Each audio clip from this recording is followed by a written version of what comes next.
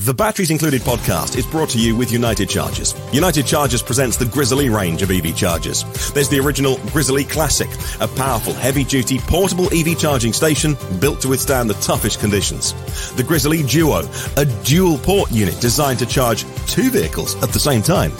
The Grizzly Mini, a small portable charging station built with an indoor-outdoor rated cast aluminium enclosure. And the Grizzly Smart, a revolutionary smart EV charger. All Grizzly chargers come with a convenient 24-foot cable and the ability to adjust the current from 16 amps all the way up to 40 amps. That's 9.6 kilowatts. Plus, they're IP67 rated. Built in Canada with the highest quality materials. Order yours now at unitedchargers.com. That's unitedchargers.com. Hello. Welcome to the Batteries Included podcast. It's December the 21st, 2023, and this is episode number 16. Merry Christmas. Thank you very much for joining us. On today's show, we'll be talking about Lucid CEO Peter Rawlinson sharing more information about its Lucid Gravity and the health and plans of the company. Volkswagen Group finally adopting Tesla's North American charging standard. A solid-state battery to be used by Chinese automaker NIO.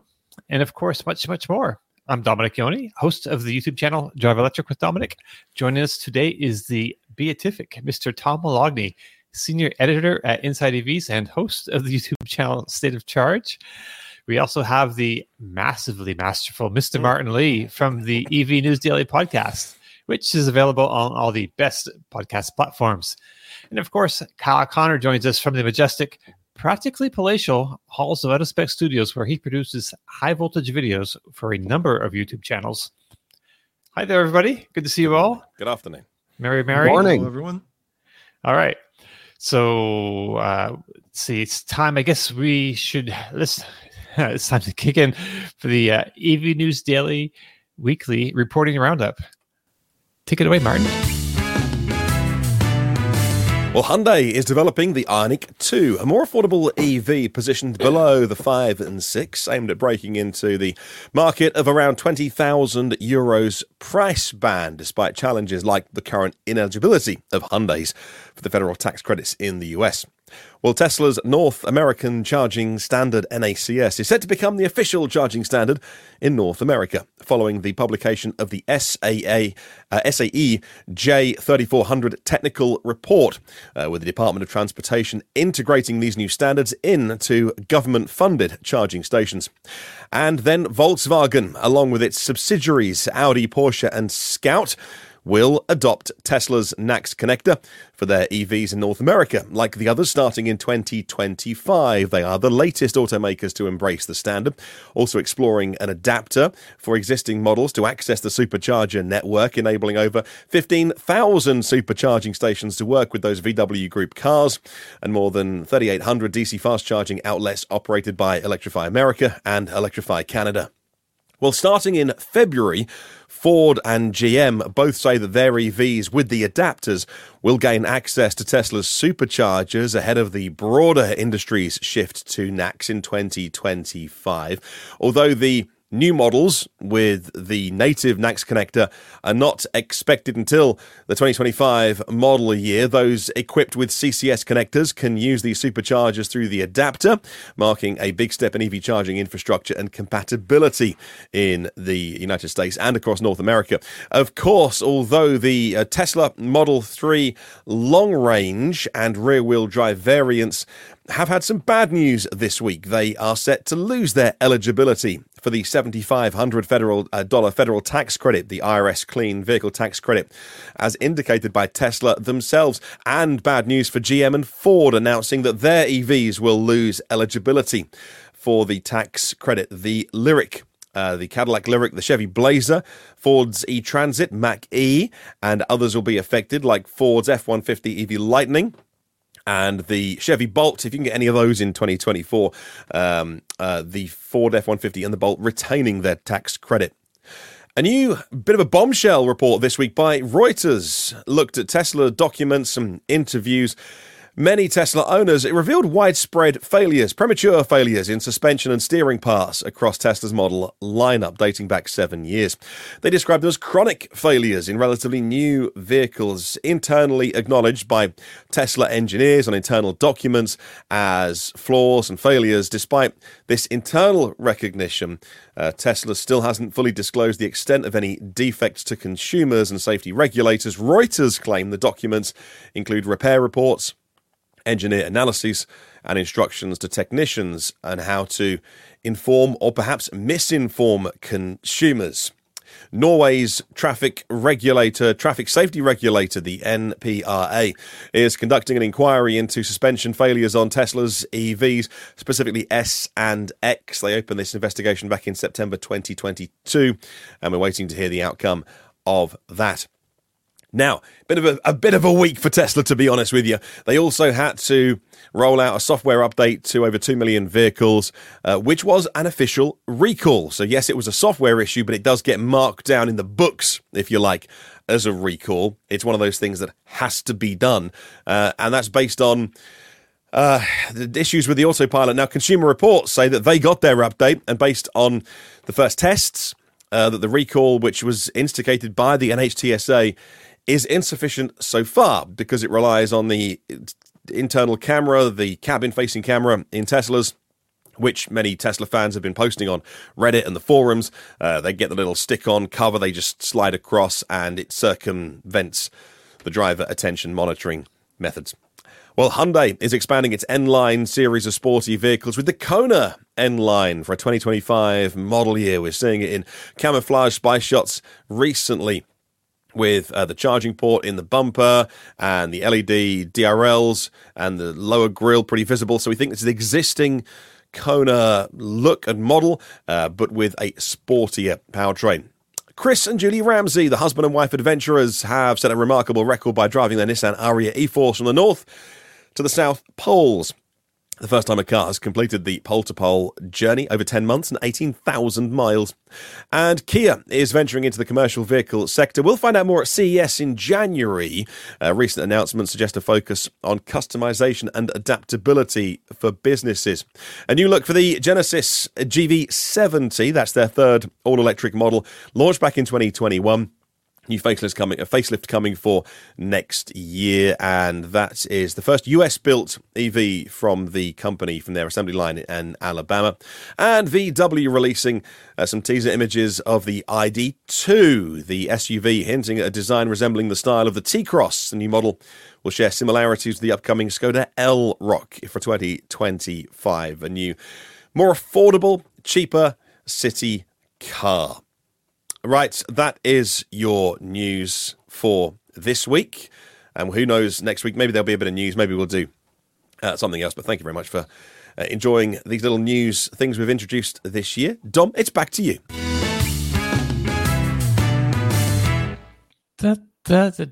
All right, thank you. Okay, good morning. So, actually, before we get going, we had a question. A super question thingy. Kayvon asked us if he's found a 2019 Audi e-tron edition 1 fully loaded, 17,000 miles, $39,000. Is that a good price, or should I negotiate down?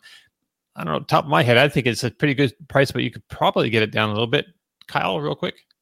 It seems like it's $9,000 too expensive. All the edition ones were like the super early ones that had a lot of bugs and issues, and many of them are manufacturer buybacks from early problems on the car. So make sure it's a clean title.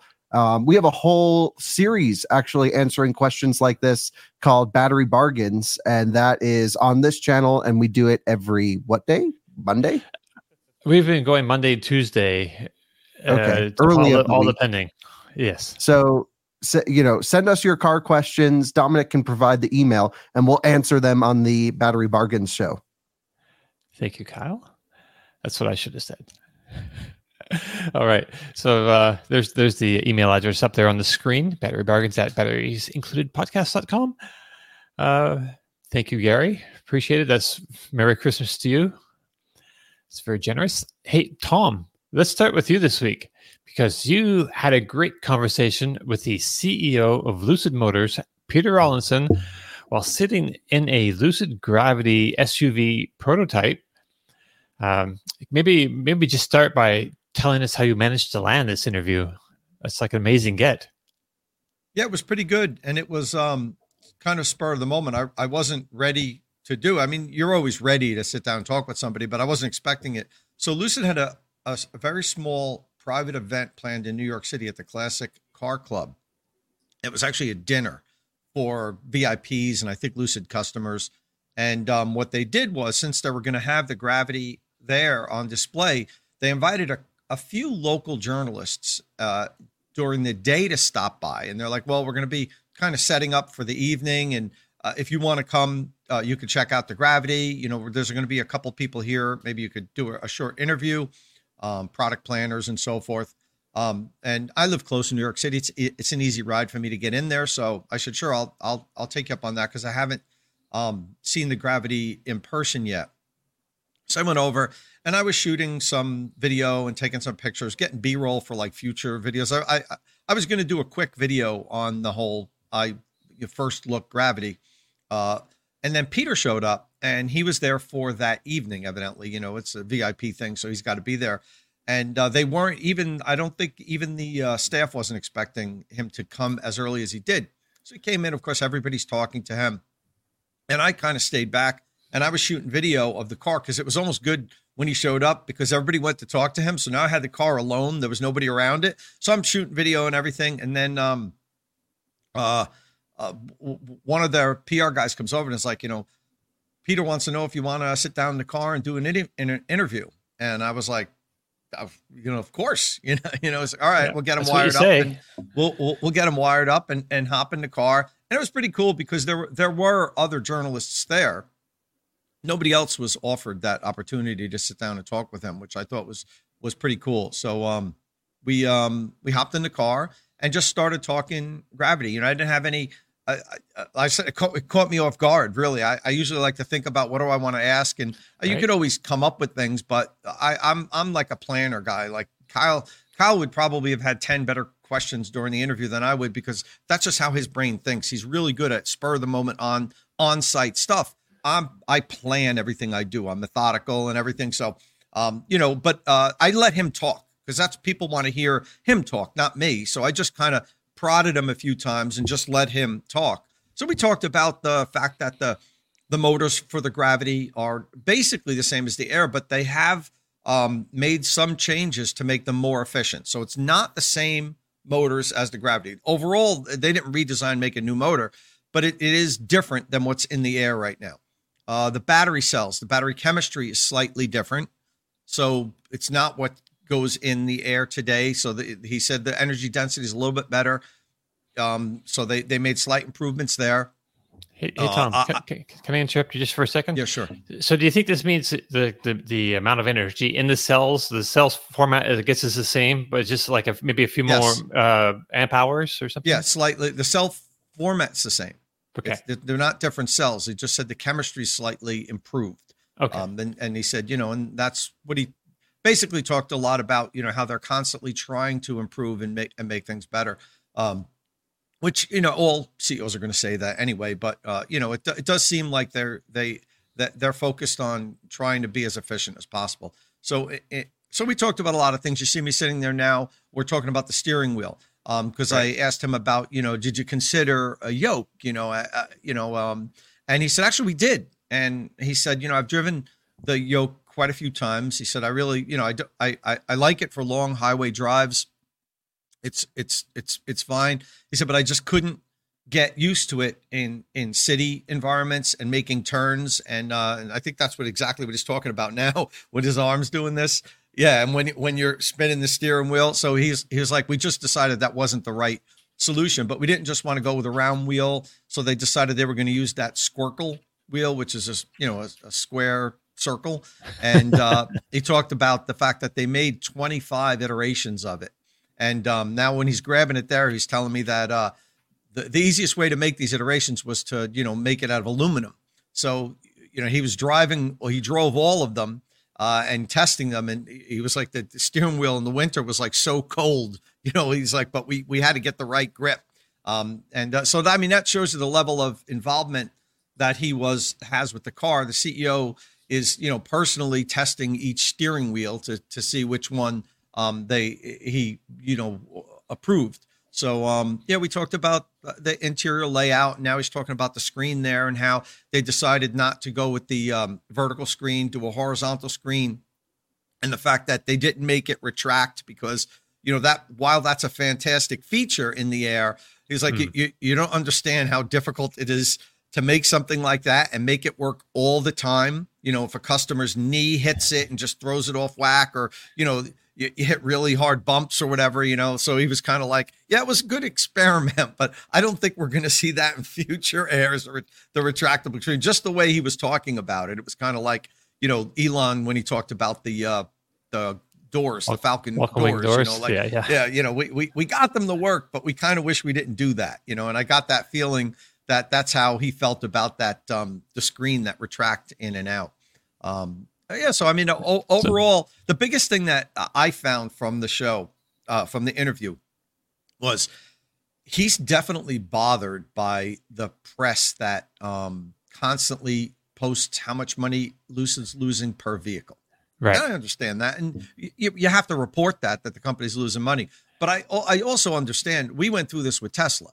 For how many years did everything focus on Tesla's losing $150,000 per car? If Tesla didn't have these subsidies, they'd be bankrupt. If they weren't selling carbon credits, there'd be no Tesla. And there's truth to all that. But you have to understand, car companies in particular, they're so capital intensive. You're never going to make money in the first decade, probably. It takes a while. You have to crawl, then stand up, then walk before you're running. And they're still just a couple of years into selling their first vehicle. So of course it's going to lose money. Now I'm not as sophisticated enough in finances to say, well, they're losing too much money. They should be losing money, but they're losing too much. And that means they're not going to make it. I'm not diving into their books to try to figure out if they have enough runway, if the investment fund that's funding them has enough or is going to fund them enough for Lucid to make it. The jury's still out whether they're going to be a car company 20 years from now. But I could tell that it's wearing on him, that he's getting constantly badgered by the press with where they're losing $400,000, they're losing $440,000. So he made it a point to talk about the investment. We're not losing money. Every penny we make is going into new factories. We expanded the factory here. We're building new factories. We're tooling up for a second vehicle, which is extraordinarily expensive, to do. We're working on our platform that's going to come out mid-decade, and that's the platform that's going to drastically reduce the price of the vehicles. We're going to be able to sell more affordable vehicles. He said more than once, I think, that we're not a niche car maker that panders to the rich, which you read that in the news also. So I could tell it's grating on him, what people are writing. We don't see ourselves as this expensive car company long term. We want the vehicles to be able to be affordable, but in order to do that, we have to do what we're doing now. You can't start off with a $40,000 car. You just there's no pathway to profitability that way. So in any event, that's the biggest take that I got out of it. That that you could tell it's wearing on him. That all the negative press. Right. Which doesn't surprise me. It would wear on me, so.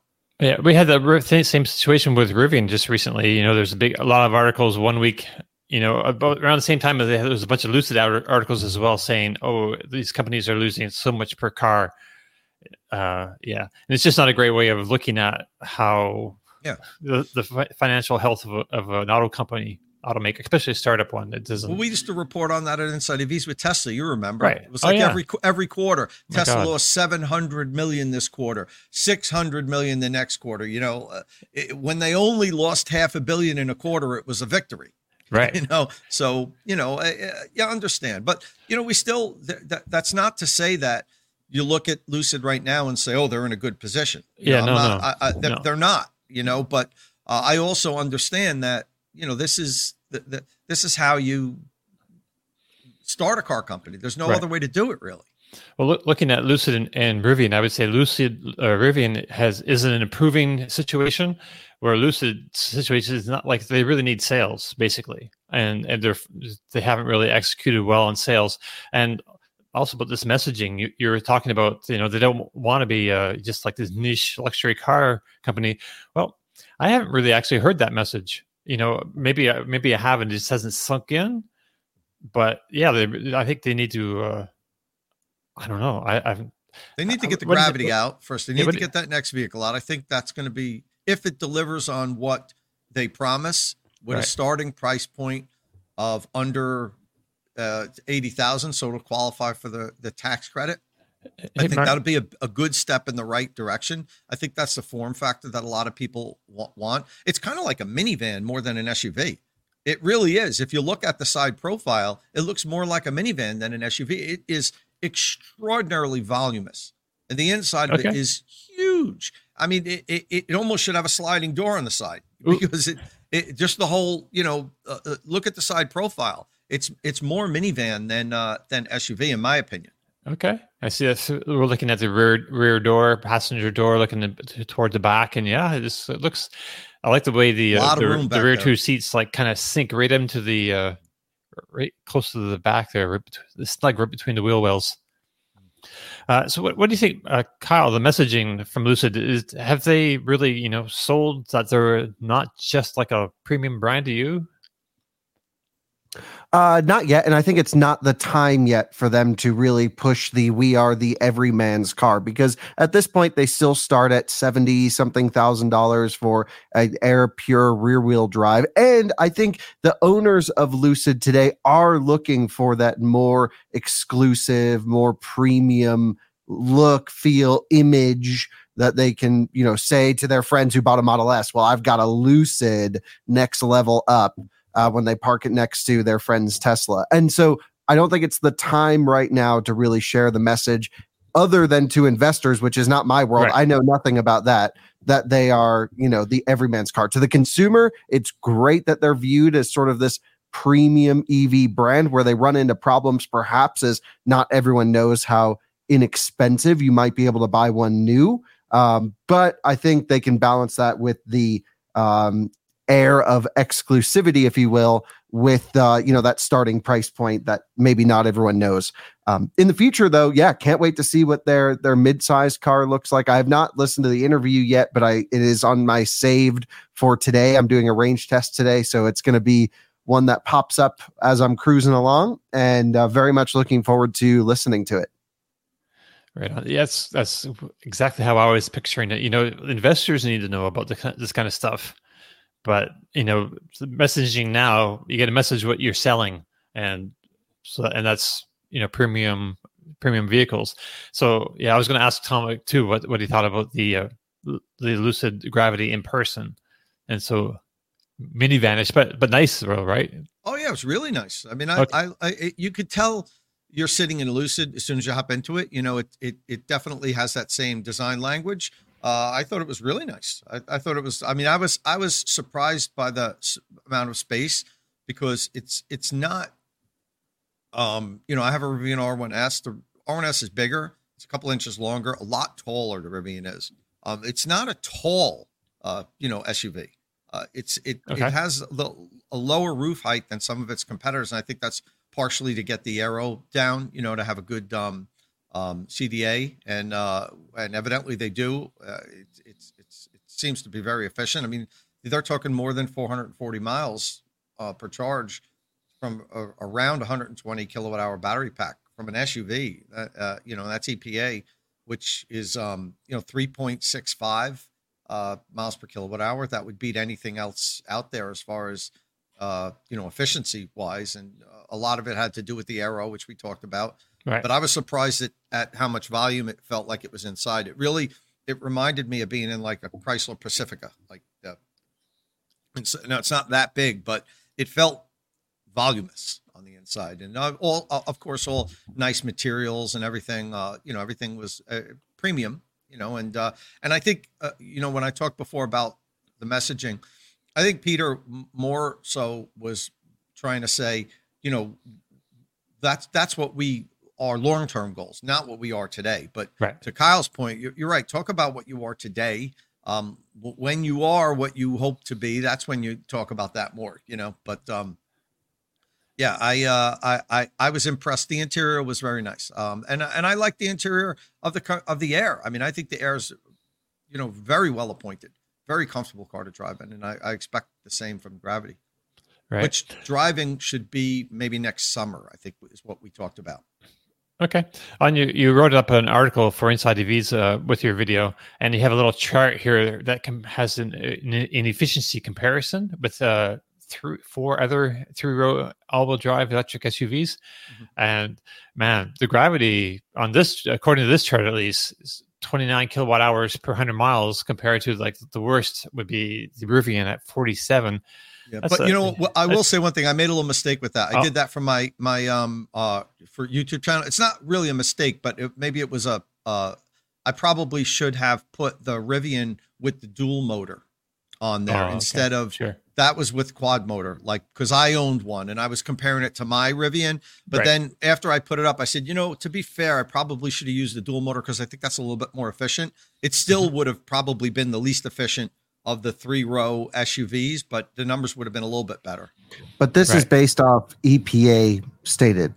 Yes, this is EPA, which includes charging losses. I didn't have a good miles per kilowatt on all those other vehicles, a real world miles per kilowatt to compare it to, because Peter had talked about we're going to come in at 3.65 somewhere there. So this is the kilowatt hour per 100 miles.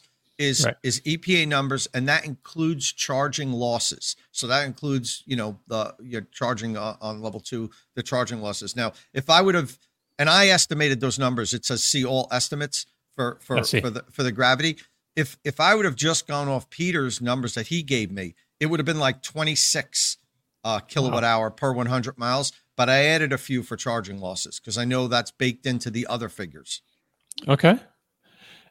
I still think it's pretty impressive, just to have it. You're way ahead of the Kia EV9.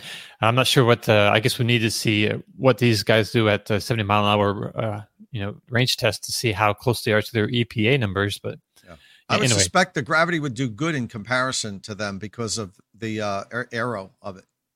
Right. All right. See, anything else we wanted to talk about that? Thank you very much, Dylan. We really appreciate that. Merry Christmas to you. Anything else we want to say about the Lucid Gravity? Anybody? No? Okay. So, Kyle, you've been back in the country for a few days, and I guess bored because you bought yet another electric car. So why don't you tell us what you got and why?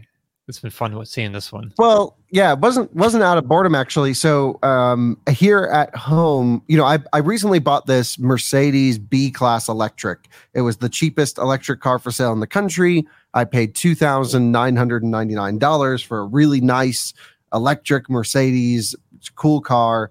But the problem is it wouldn't charge. It had some weird bugs and issues. So I brought it to QC Charge, and they are, they dug into it, and it wasn't as simple as just a onboard charger problem. That actually worked. So there's another electrical fault somewhere in the Mercedes, Tesla, communication gremlins, and it's solvable. Every problem is solvable. But we will certainly, make sure that gets done. But it's not going to happen as quickly as we originally thought. And QC Charge is moving shops this week, so it just was delaying that process. So I happened to get on Facebook Marketplace and just saw a $3,500 ad for a Volkswagen e-Golf, which is, of course, sort of a compliance car, also battery electric vehicle from Volkswagen before the ID4 came out, before the ID3 came out in Europe. And this was the first generation of the e-Golf. It's the small, I think 21 kilowatt hour usable, something like that, when new version. Had about 86 miles of range when new. And it's a Golf. It's a Mark 7 Golf. So there's a million parts available for it. It uses the same suspension, same interior, same body as the standard combustion one, which they sold millions of. So we happened to be in the area when I found this car on Facebook Marketplace, and I thought, let's just go swing by and check it out let's just, it might be an interesting video, especially, if the B class was here, I wouldn't really need a little car like this. Keep in mind, I also have a Nissan Leaf, but that's with our friends Patrick and Liv from Mach-E Vlog out in California. So I keep getting these cheap cars and I can't drive them. So I was like, let's get a Golf. We test drove it. We made a whole video about it. Really beat to heck. I mean, truly beat to heck. 125,000 miles on a car that only has roughly 50 miles of range is dedication. I don't know who did that because it's all degraded now. So like when new, maybe it had 80. Now it's down to roughly 50, 55 miles of range, I would say. And, so yeah, basically it was the one option I wanted to make sure it had was DC fast charging, because with a car with such little range, it's just nice to be able to pop into a fast charger, juice up and go. The e-Golfs charge really well. They hold peak charging to about 75% state of charge. So it sits at 44 kilowatts all the way up. So that's, perfectly fine for me. That gets you another 40 miles. Just hopping charger to charger. And here in the Denver metro area, there are DC chargers everywhere. So I thought, okay, pretty usable. You can't go on a road trip because it will limit your DC speeds based on battery temperature. It's an air-cooled battery pack. And so once it reaches, I think 45 degrees C, basically you're down to level 2 charging speeds. But really, there's no plan to use DC charging much unless needed. And overall, yeah, the car is just great. $3,500 got me a working car for transportation. Now it needs some love. I set myself a $1,500 budget to get it back into running order. I figured, okay, functional e-Golf for $5,000, get it dialed.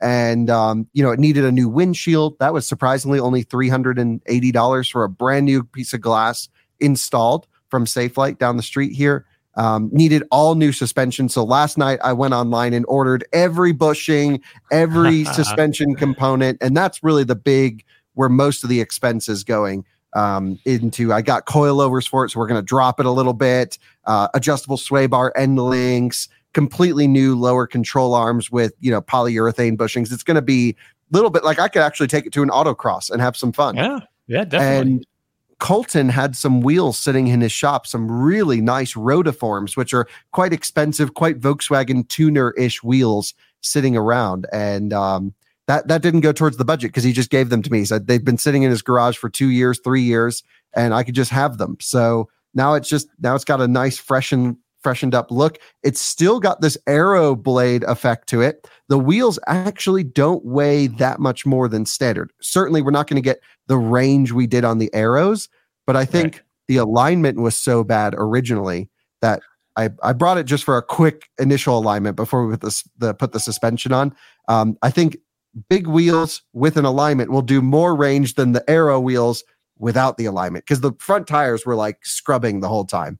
Right. So that's a big efficiency hit for sure. Yeah, absolutely. Yeah. I mean, you would, and it's almost dangerous to drive. Like, I don't think anyone should drive it till we get the suspension on. Because I had it on the highway and like you hit a bump and you change lanes. I mean, there's no connection to the road in this one. Was there something like disconnected in the suspension somewhere? It's just completely worn out dampers and bushings. Oh, okay. I mean, because that's a severe situation. Yeah, it's really, I mean, it's fun and enjoyable for me to drive around because you're like, oh, snap oversteer, catch it. And of course, like ESP doesn't work because one of the wheel speed sensors is gone. It's like a typical beat to heck Golf. It just happened to be an e-Golf. And thankfully, parts are like so cheap for this thing. So I'm really enjoying it. So when you first looked at it, I think you said they had like 35 miles of range at 75% state of charge. Did the range seem to improve as you charged it and discharged it a few times? Well, it's a guessometer. So it's probably been just driven around parking lots with the heater on full or whatever. And so that gave an artificially low range number. And so now that we've opened it up and we've driven it, it certainly seems like 50 miles I can get out of that car. Even just driving gently down the highway, 60, 65 miles an hour, I'll get 50 miles out of it. I still think our smart car has slightly more range, but this has DC charging.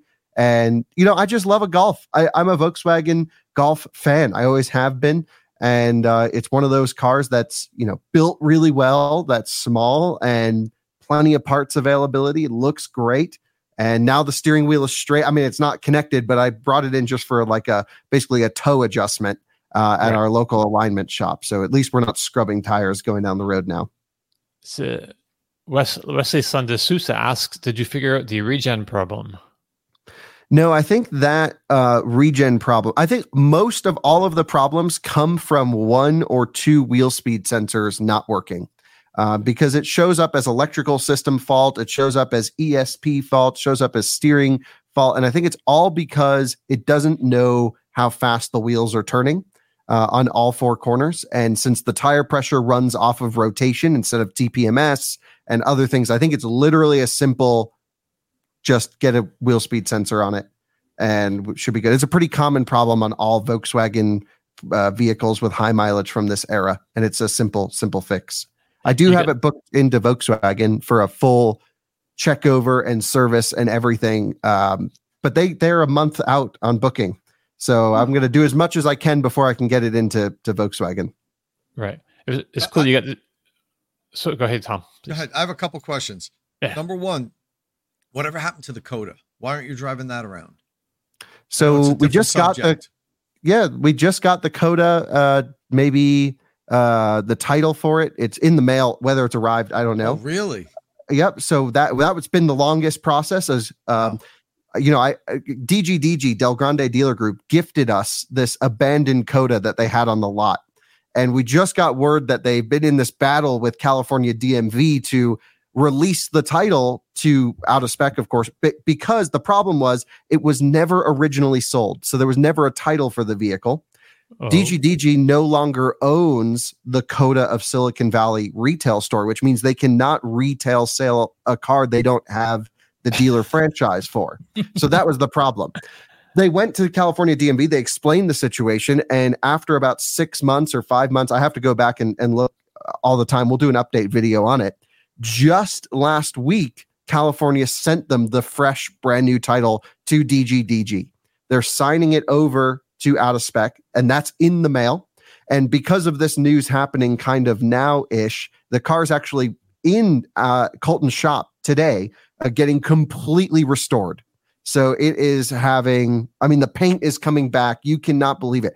It's this deep, rich, metallic black, looking amazing. The interior's been completely sanitized and deep cleaned, and we're doing a top balance charge on it today up to 100%. It's LFP, so it needs to be top charged a lot to know where it is in the cycle. And now it's all resolved. So I'll be driving the Coda around here within maybe as soon as next week. Cool. All right. So what? Now I need to follow up with. So I love that you buy these cheap cars, these inexpensive cars. It makes fun videos and everything. But I also have to take you to task. You're buying up all the cheap, affordable used EVs. What does the guy that has a $4,000 budget wants an EV do when Kyle comes in, swoops in, and buys up every cheap EV in the country? No, what do you say to that? Market. Be first. but also on the other hand, like these are cars that I would not recommend to shoppers on a budget. Our Leaf needed serious mechanical work that could have cost thousands of dollars. Our B class could cost. These are not cars that like, oh, I'm on a budget, let me buy an EV. These are like the e-Golf needs an entirely new car. It's a project car. It's cars that nobody wants, and the e-Golf sat on the lot for them up. 3 months or 4 months. I think it ran through auction in July, and then it eventually made it at this. Like it's been sitting for long enough, and ultimately, it's not like we're trying to say, oh, these are cheap EVs, let me just get them. I want kind of one of every electric car is my eventual goal, and we're going to work on having a little place in the coming years where everyone can come and maybe see them and drive them and stuff like that. So, would not recommend anyone on a budget to buy these cars. They're great. They make a good YouTube series. They show what's the worst case scenario when you're buying these cheap electric cars. Maybe spend an extra couple grand to get a sorted one. Yeah. Is kind of, the recommendation. It was 8 months ago that we saw this first post. So you thought in your head it was 5 or 6. It was way more. Like time flies. Just we're so busy. And almost a year ago we first saw this story crop up, and it's been a great story to follow. Yeah, the Coda, can't wait. I mean, it's really looking great now. I mean, the shots Colton sent me of the paint, it's going to look way better than brand new. Right on.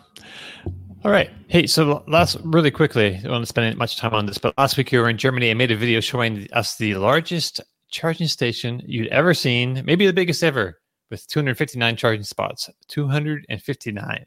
So interested people should probably go check out that video. But basically, I just want to know how well it all seemed to work, because there's a train station right there, so travelers can park and maybe slow charge as well. But I assume there's also a host of DC fast chargers. I didn't actually watch the whole video, so. Yeah, so this is called Mechlingen, the town of Mechlingen. On the way into this charger, you pass another absolutely amazing DC fast charging park with Ionity and Tesla, with solar and a little market where you can like purchase things. And I did a whole video on that. That's going to be coming maybe as soon as tomorrow or the next day. And this is technically, as far as I understand it, the world's largest charging station. There is a charging station in China with 258 DC fast chargers. Massive. Right. Then the German folks here did 259 slow chargers, one more. I really want to go, it's not on the same level as what they're doing at that Chinese Shell station, I think in Shenzhen perhaps, but it certainly has the most number of ports in one parking lot. There were a couple comments that there's some places in the Nordics where like parking garages have little AC 3 kilowatt, just their little Schuko plugs everywhere. And is that considered a charging station or not? I don't know. But at least in terms of branded for EV charging with a payment terminal that meets all the modern standards, this is, as much research as I can find, the largest charging park in the world. And it was cool to be there. Right. Yeah, I liked it. So was it all low level 2 AC charging? It was all level 2 AC charging because it's meant, so it's at a commuter lot. So it's at a train station. It's a park and ride / train station. So the idea is you leave your car there, and then, the European mindset is let's reduce our consumption. Let's all fit into a little small car or a train and drive somewhere. In the US, we're taking our Hummer EV to New York City. So, but you're also sitting in traffic though, if you do that. So trains never have to sit in traffic. That's like the advantage, right? You're a very logical person. I am one of those people, admittedly, who will drive a Hummer EV, into a city because I don't want to deal with public transport. That's not cool of me, and I don't recommend people to be like me. But I have that whatever American culture built into me that I don't like the idea of this. But the idea of it is you drive your car to a station where you then charge it, and then you somehow find other forms of transportation to get you to where you need to go, whether it's a bus or a ride share with friends or a train. And that's what this is for. And so no need for DC charging because the idea is you just leave your car there for a while. No idle fees, nothing like that. And pretty much every parking spot under those canopies is a charging spot. And it's a great place to have a big solar installation too, because why not?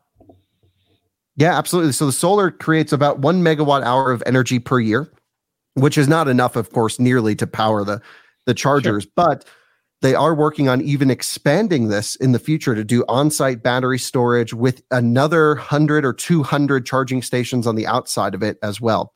Right now, the utilization is pretty low. As you can imagine, if you put 259 chargers out of the middle of nowhere, it's not going to fill up on day one. But over time, planning into the future, this is, certainly a big expense right now, but it's a cool showcase, and it's something that, really makes a lot of sense and perhaps can be replicated on a smaller scale in metropolitan areas like my dad, for example, living in Connecticut and the suburbs of New York City. He would always take the train into New York City, a commuter train. I totally get that. Put these at the train station lots and makes a lot of sense. Yeah. Yeah. What is that? The Excella or something like that? The commuter rail up there? I don't know. Accelera, there's a couple different ones, but that's the fast. Tom should know. That's in your neighborhood, Tom, right? Acela, right? Cool. Hey, Martin, did you buy a car this week? I did not buy a car this week, but it's not for the lack of trying. I want a half-decent story, so been bidding on a few cars. Just got outbid on a Tesla Model 3 Performance, 3 years old. Had all the road rash on the sills, which is a very common problem, almost a warranty issue. My friend Nick, who does the EV Nick YouTube channel, he's dealt with this before. Almost worth trying your hand at a warranty thing, because so many people have had that done under warranty. But also he waited like a year and a half to get Tesla to fix his paint, which they admitted, and then kept fobbing him off. So, but he got his Model 3 resprayed because it was faulty. Just took forever to do it. That's good. He got it. So he had a year and a half old car, and yet had a new paint job, which was cool for him. But he's like, yeah, he said, if not, sill spray is absolutely fine in terms of you got to pay for it. So just got outbid on that. Just got outbid on a Polestar 2. I know that wasn't on our shopping list, was it? We talked about what I was going to get next. But it was going really cheap, and it had the traction control warning on, which is fine. As Kyle says, everything can be fixed. Now, it's only 3 years old, so maybe that's out of warranty now for Polestar, but whatever. It's Chinese. Everything's fixable. And I looked up the error code and it's actually a battery issue. And that's the one thing I'm not willing to get into, because it was a 25 grand car. It's not a $3,000 Golf or whatever that you can have fun with. It's 25 grand Polestar too, and it's.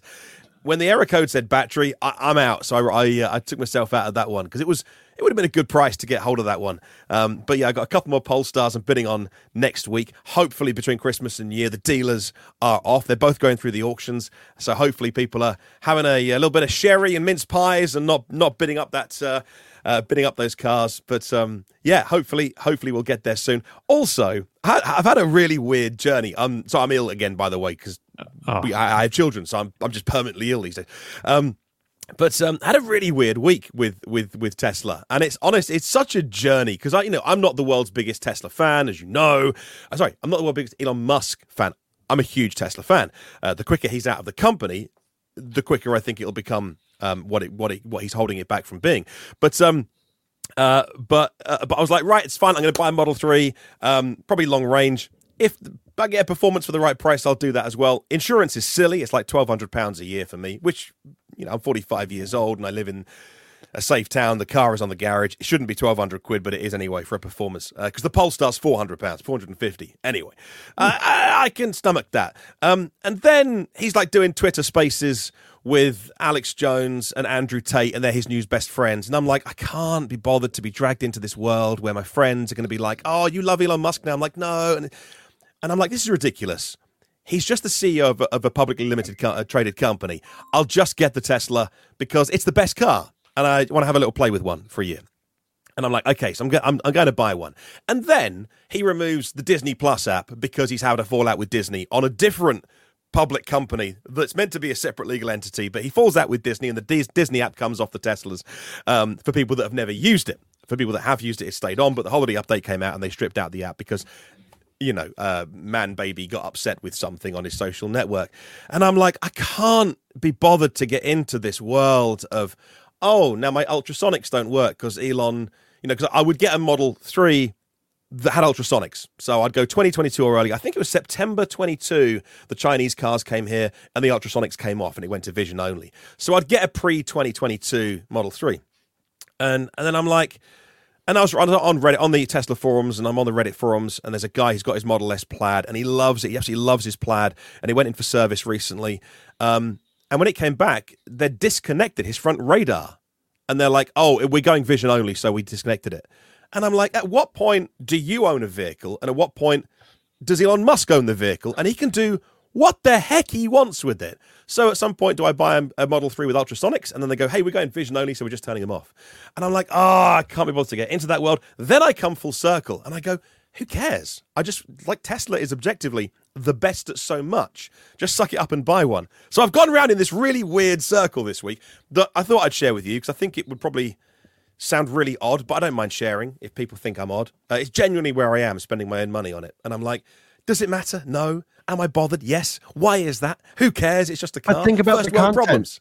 You're also in a different situation than most people, where if Tesla does remove your ultrasonic sensors, that's a good video. That's a good podcast. I know. So just do it. What's so hard about this? I know. You school me on this all the time. You're like, come on, just do it. You're 2 weeks too late with this decision. You can just sell it anytime. That's the beauty of our market. You can buy it. You can hate it. Yeah. You can make videos as to why you hate it, and then you can sell it. You're absolutely right, of course. So that's the weird journey I've been on in the last week. I haven't got one yet, but it'll happen in the next couple of weeks. Okay, well, we'll check in with you again next week and see what happens. So good luck. I'm not sure. Yeah, Christmas time. Yeah, we don't know. I don't know what the market's like this time of year, but there slow. it is. I mean, January's going to go up because all the car dealers come back in January and they're like, right, let's have at it. Here we go. And the prices they always go up in January. Not prohibitively, but they will. So maybe over the Christmas period, I'll hit the auctions and I'll get a little something. All right. So I do own a Tesla, and like you mentioned earlier, this week they sent out their Christmas update, and while it has some improvements, like the blind spot camera where you signal a lane change, there's a this little blind spot, a little warning comes up when you're signaling for a lane change. There's access to the cameras in the B pillar now in the live camera view, so from your app you can see better what's happening around your car. Oh, Merry Christmas from Tesla! That's very nice. I like that. Santa hat on the logo. They're also increasing text size and location of the driver monitor warning alerts in Model 3 and Model Y, and an option to activate autopilot with a single pull of the right turn stalk to simplify activation and disengagement. Increased attentive requirements, so there's a bunch of updates, improvements in this update. And I understand that the in-car camera now is doing actual driver eye monitoring. Though, as Martin said at the beginning, we're hearing, and I think Kyle mentioned this to me on the phone, that some people can cover up the camera and it doesn't turn off, like the ability to use autopilot. So that's kind of bizarre. And I think you can get these in the accessory shops or AliExpress or whatever. Just like the little slide across things for your webcam, if you're just really paranoid on your computer, exactly the same as that. It looks actually quite nice and fitted on the Tesla. It just goes across your camera and you just slide it across, and then it's a few bucks, I think, from China and stuff. So I've seen loads of people on Reddit this week saying, hey, it works, and stop nagging me. Also people saying that their internal cameras are getting red hot when they use autopilot. So obviously when you engage it, it's then doing constant monitoring, and they're like, whoa, is this dangerously hot? But I think it's working harder. Right. So I may make a video for this for my channel later. So far, I've only had a chance to make a video about the changes to the FSD beta portion of the software, there was a few changes. So I made a video on my testing loop, and for a system that Elon Musk was convinced would be truly full self-driving by the end of the year, it had some incredible fails.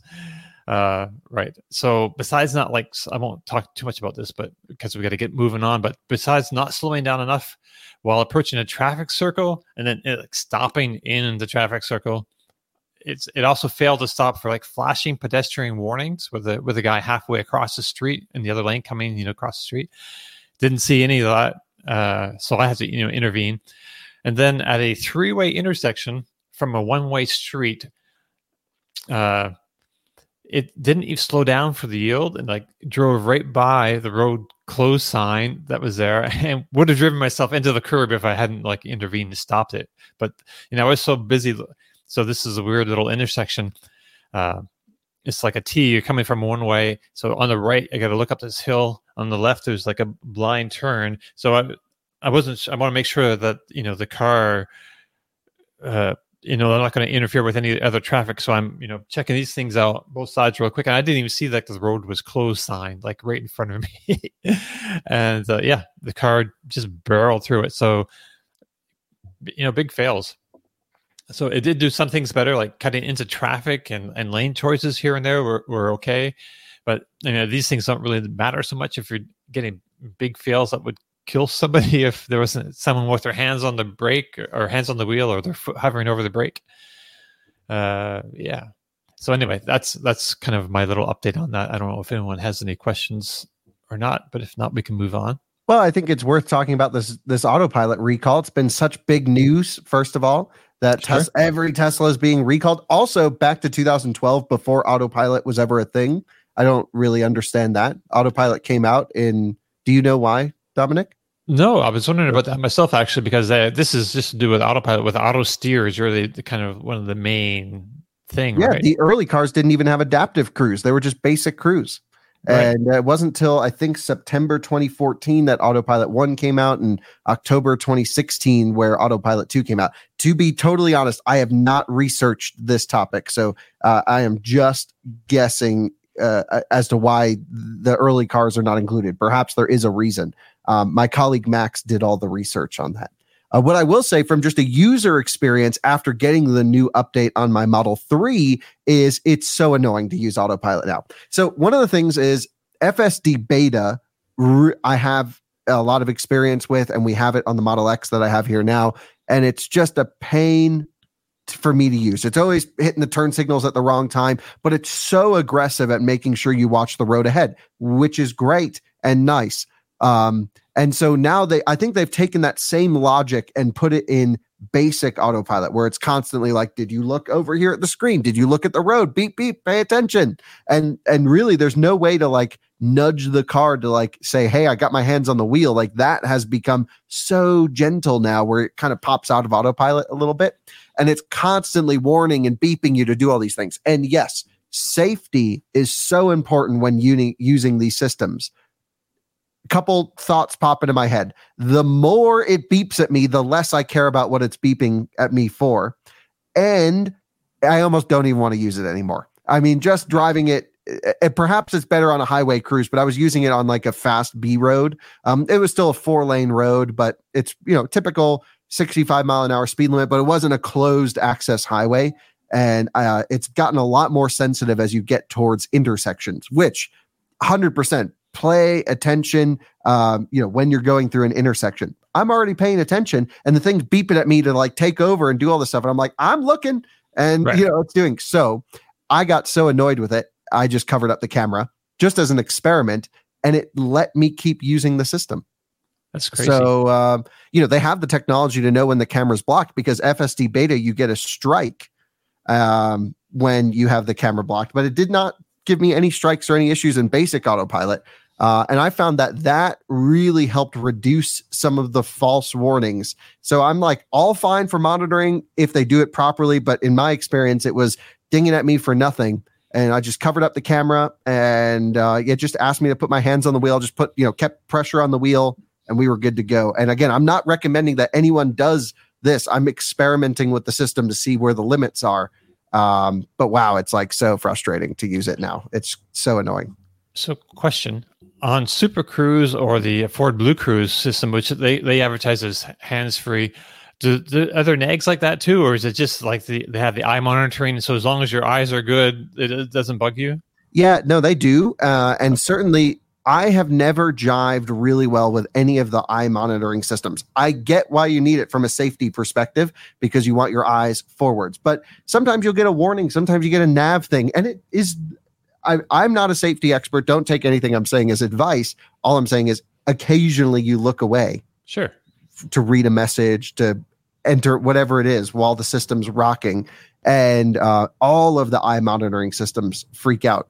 The worst one, though, was in the iWays Chinese electric car I was driving, because if you yawn, it starts beeping at you. Right, because you're tired. Yeah. And then sometimes it would think you've yawned when you haven't yawned. And it's like, pull over, find a place to rest. You're tired. I'm like, no, I'm trying to just get to my destination. But GM's a little bit better than that. Ford, if I remember correctly, is a bit more sensitive. We talk about all of these things in the Hogback videos. But So I would say the new Autopilot update as a user, really annoying. As perhaps a safety increase, much better, perhaps, because I think it's going to force a lot of people to not use the system, and therefore they can't be blamed for crashing on Autopilot. There's that. You got a question there, Tom? No. I was agreeing with Kyle. Okay. I think overall it's going to suck for owners, but it is going to probably be the right ultimate decision, in my opinion, because I think Tesla was way too liberal. And I know with what they allowed the driver to get away with, how the system operated. Now maybe they went too much, but it's a hard line to toe. And I know I owned Teslas, so I had a lot of experience driving them.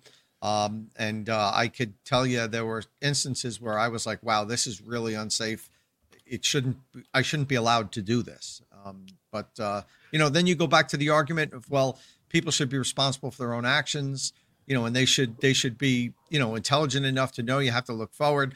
The problem with that is if they're not, it's not just putting their lives in danger. It's the other people that they're hitting and killing because they're not being responsible. So I get it. And this whole walk to self-driving vehicles over the course of the next 15, we're not doing self-driving cars anytime soon, guys. Over the next 10, 15 years or whatever, maybe 20 years, there's going to be a lot of bumps. There's going to be a lot of arguing on how far are we allowed to push it? How quickly can we go? Tesla's been really leading the charge in pushing the envelope. And to a degree, you need that.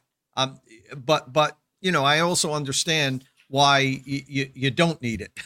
So it's kind of like, how many lives have we saved by, testing on animals with, medications and so forth and so on. Like it's the dirty stuff that we don't want to hear about, but somebody has to do it. And it's kind of like, I praise or commend Tesla for really pushing the envelope and making this something that the whole industry is looking at, like how far can we go that we're comfortable with?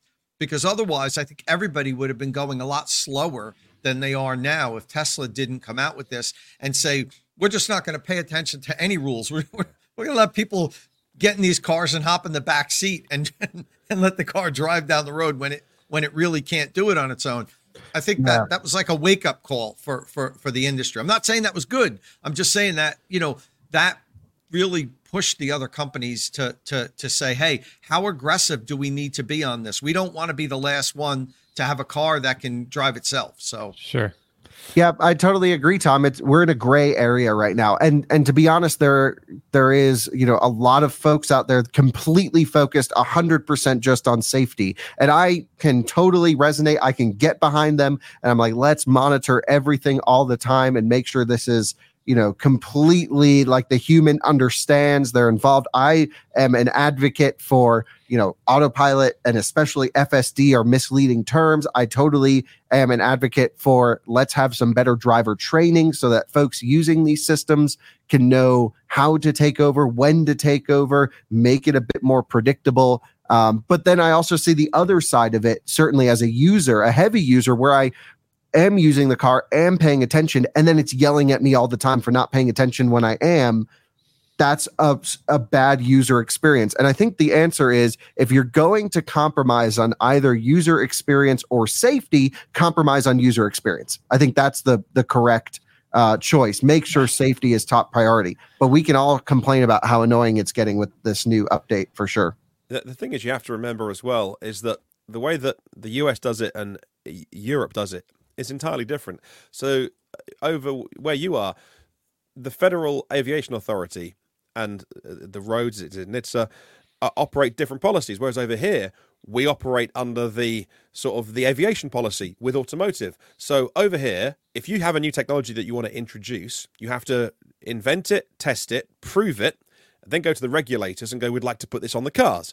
And then when it's safe, it goes on, which is the way that your aviation industry works in the US, which is why you have we all have some of the safest experiences when we're on a plane, because they don't beta test things on planes. Whereas quite uniquely, the way that the US automotive market is, it's worth reminding our viewers, is that you're allowed to do whatever you want. And if there's a problem, you might be stopped doing it. And that's the issue, is over here, some of the tech that's come to the German automakers, if you look at the Mercedes system, I think that the lights turn turquoise now when it's engaged, which tells people outside the car autonomous systems are happening. And with Mercedes as well, they take on the liability of anything that happens when those systems are engaged. And they're not on all the roads all the time. You look what's happening in China as well, with some of the things like the navigation guided pilot and some of the Xpeng stuff. It's very, very impressive, but they're going about it in a different way. Whereas Tesla made this moonshot of, let's create self-driving cars, and if we need to kill 1,000 people to save 10,000 lives, well, logically, it's better to kill 1,000 people to save 10,000 lives or more.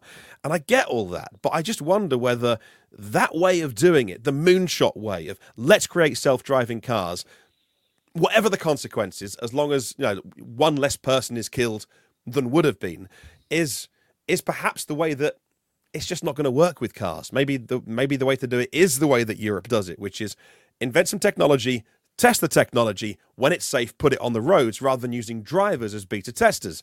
Not as much fun, of course, for all those people who like to be tech forward and experiencing these cool new things.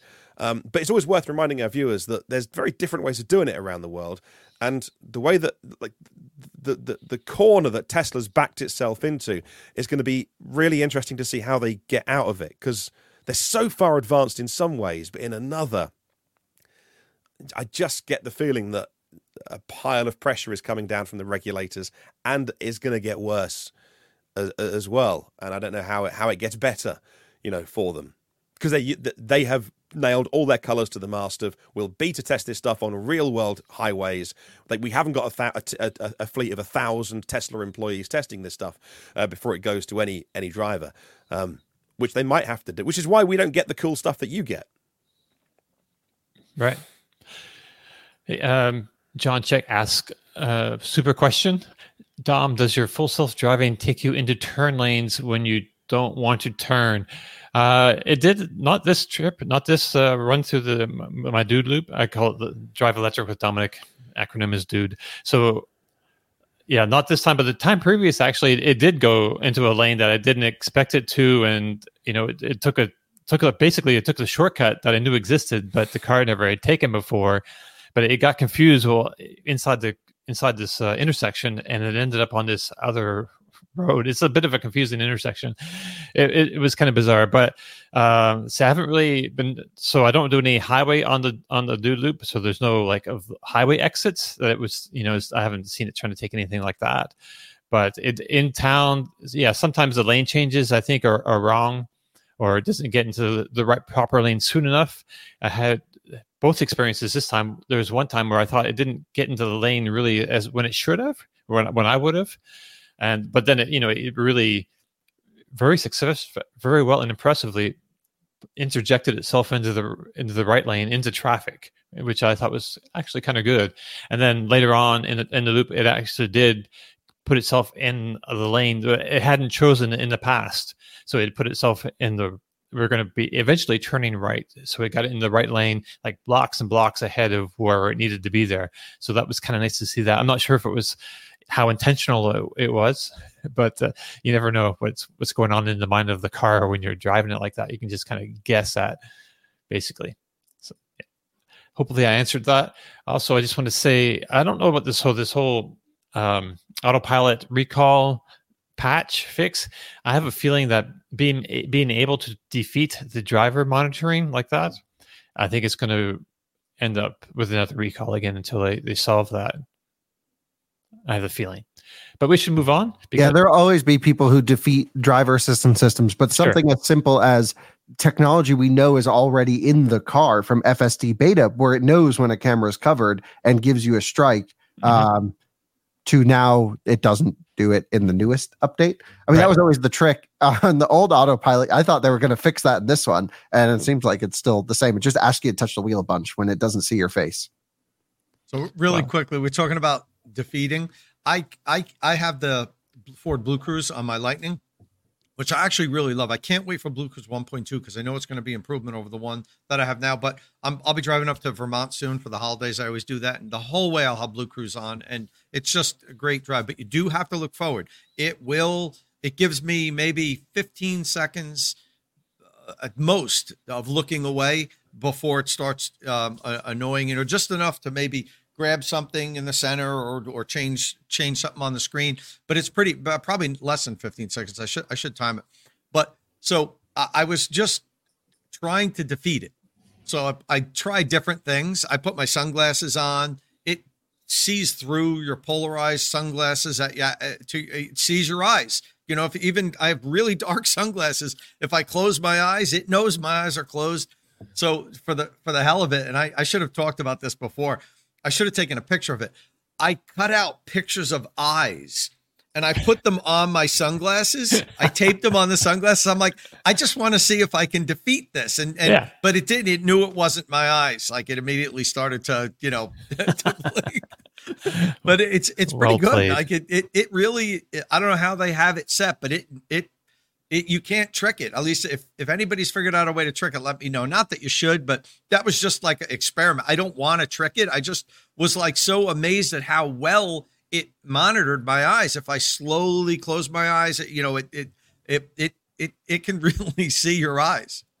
I'll have to try that. So I need to do a similar kind of testing in my Tesla on FSD and autopilot, and I'll have to do that similar. Cut out some eyes and put them on your glasses. John Check says he has a picture of me and hanging in the front of his camera, and it works for him. So I don't know. Anyway, at any rate, on Tuesday, Volkswagen Group brands Volkswagen, Audi, Porsche, and as Martin reminded me at the beginning, Scout finally committed to adopting Tesla's North American charging standard and gained full access to the Tesla supercharger network. On Threads, I shared the news, calling it the final nail in the CCS connector coffin, but I forgot about Stellantis.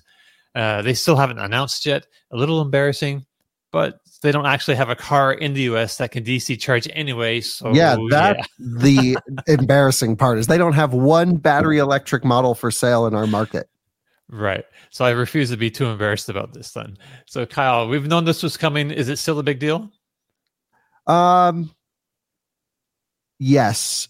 Okay. In a sense that this is the brand that was, holding out, who would tell me for the longest time, we're never going to switch. I had quotes from Pablo Desi meeting with him, with Tom, he and I together, hammering the head of Volkswagen, of North America or USA, I think North America. And we're like, Pablo, dude, what are you doing? No one is going to buy your cars.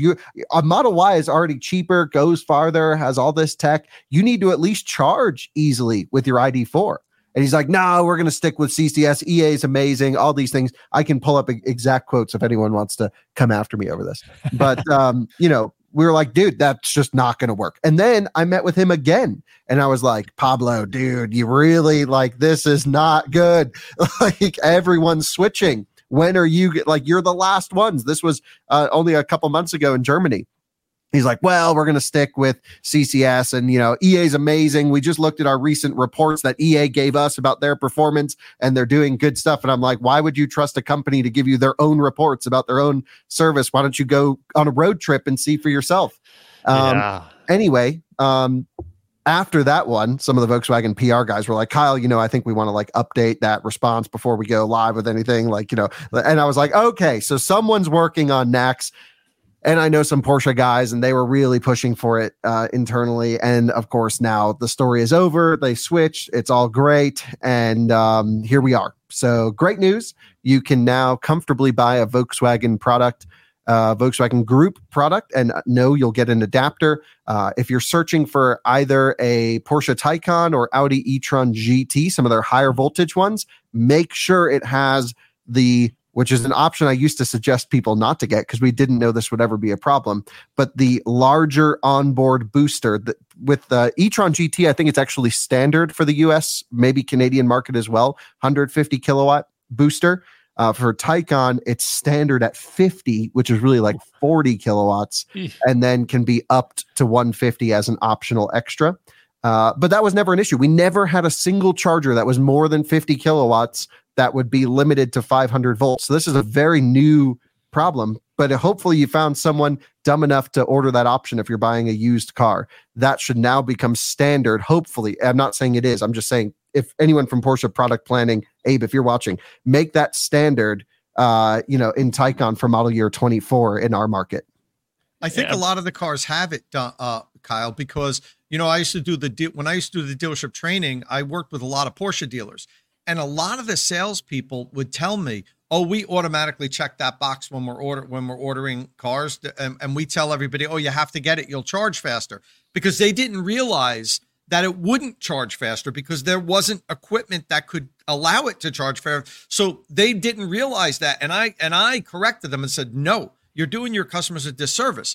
There's and there actually was, I think there was 6 chargers in the country at that point. because Porsche had them, like local, they knew where they were. That could deliver more than 50 kilowatts with that system. I don't even know where they were, but they had them. They're like, no, there's actually a couple in this country. But in any event, I convinced them to stop doing it. And whenever people called me and asked me about configuring a Taycan, I would tell them, don't get the faster 400 volt onboard charger, because you're not onboard charger, option, because you'll never be able to take advantage of it. Now, like, they're going to be calling me back like, dude, like, you screwed me. I got this car. It's only a couple of years old. Now I can't charge fast on Tesla.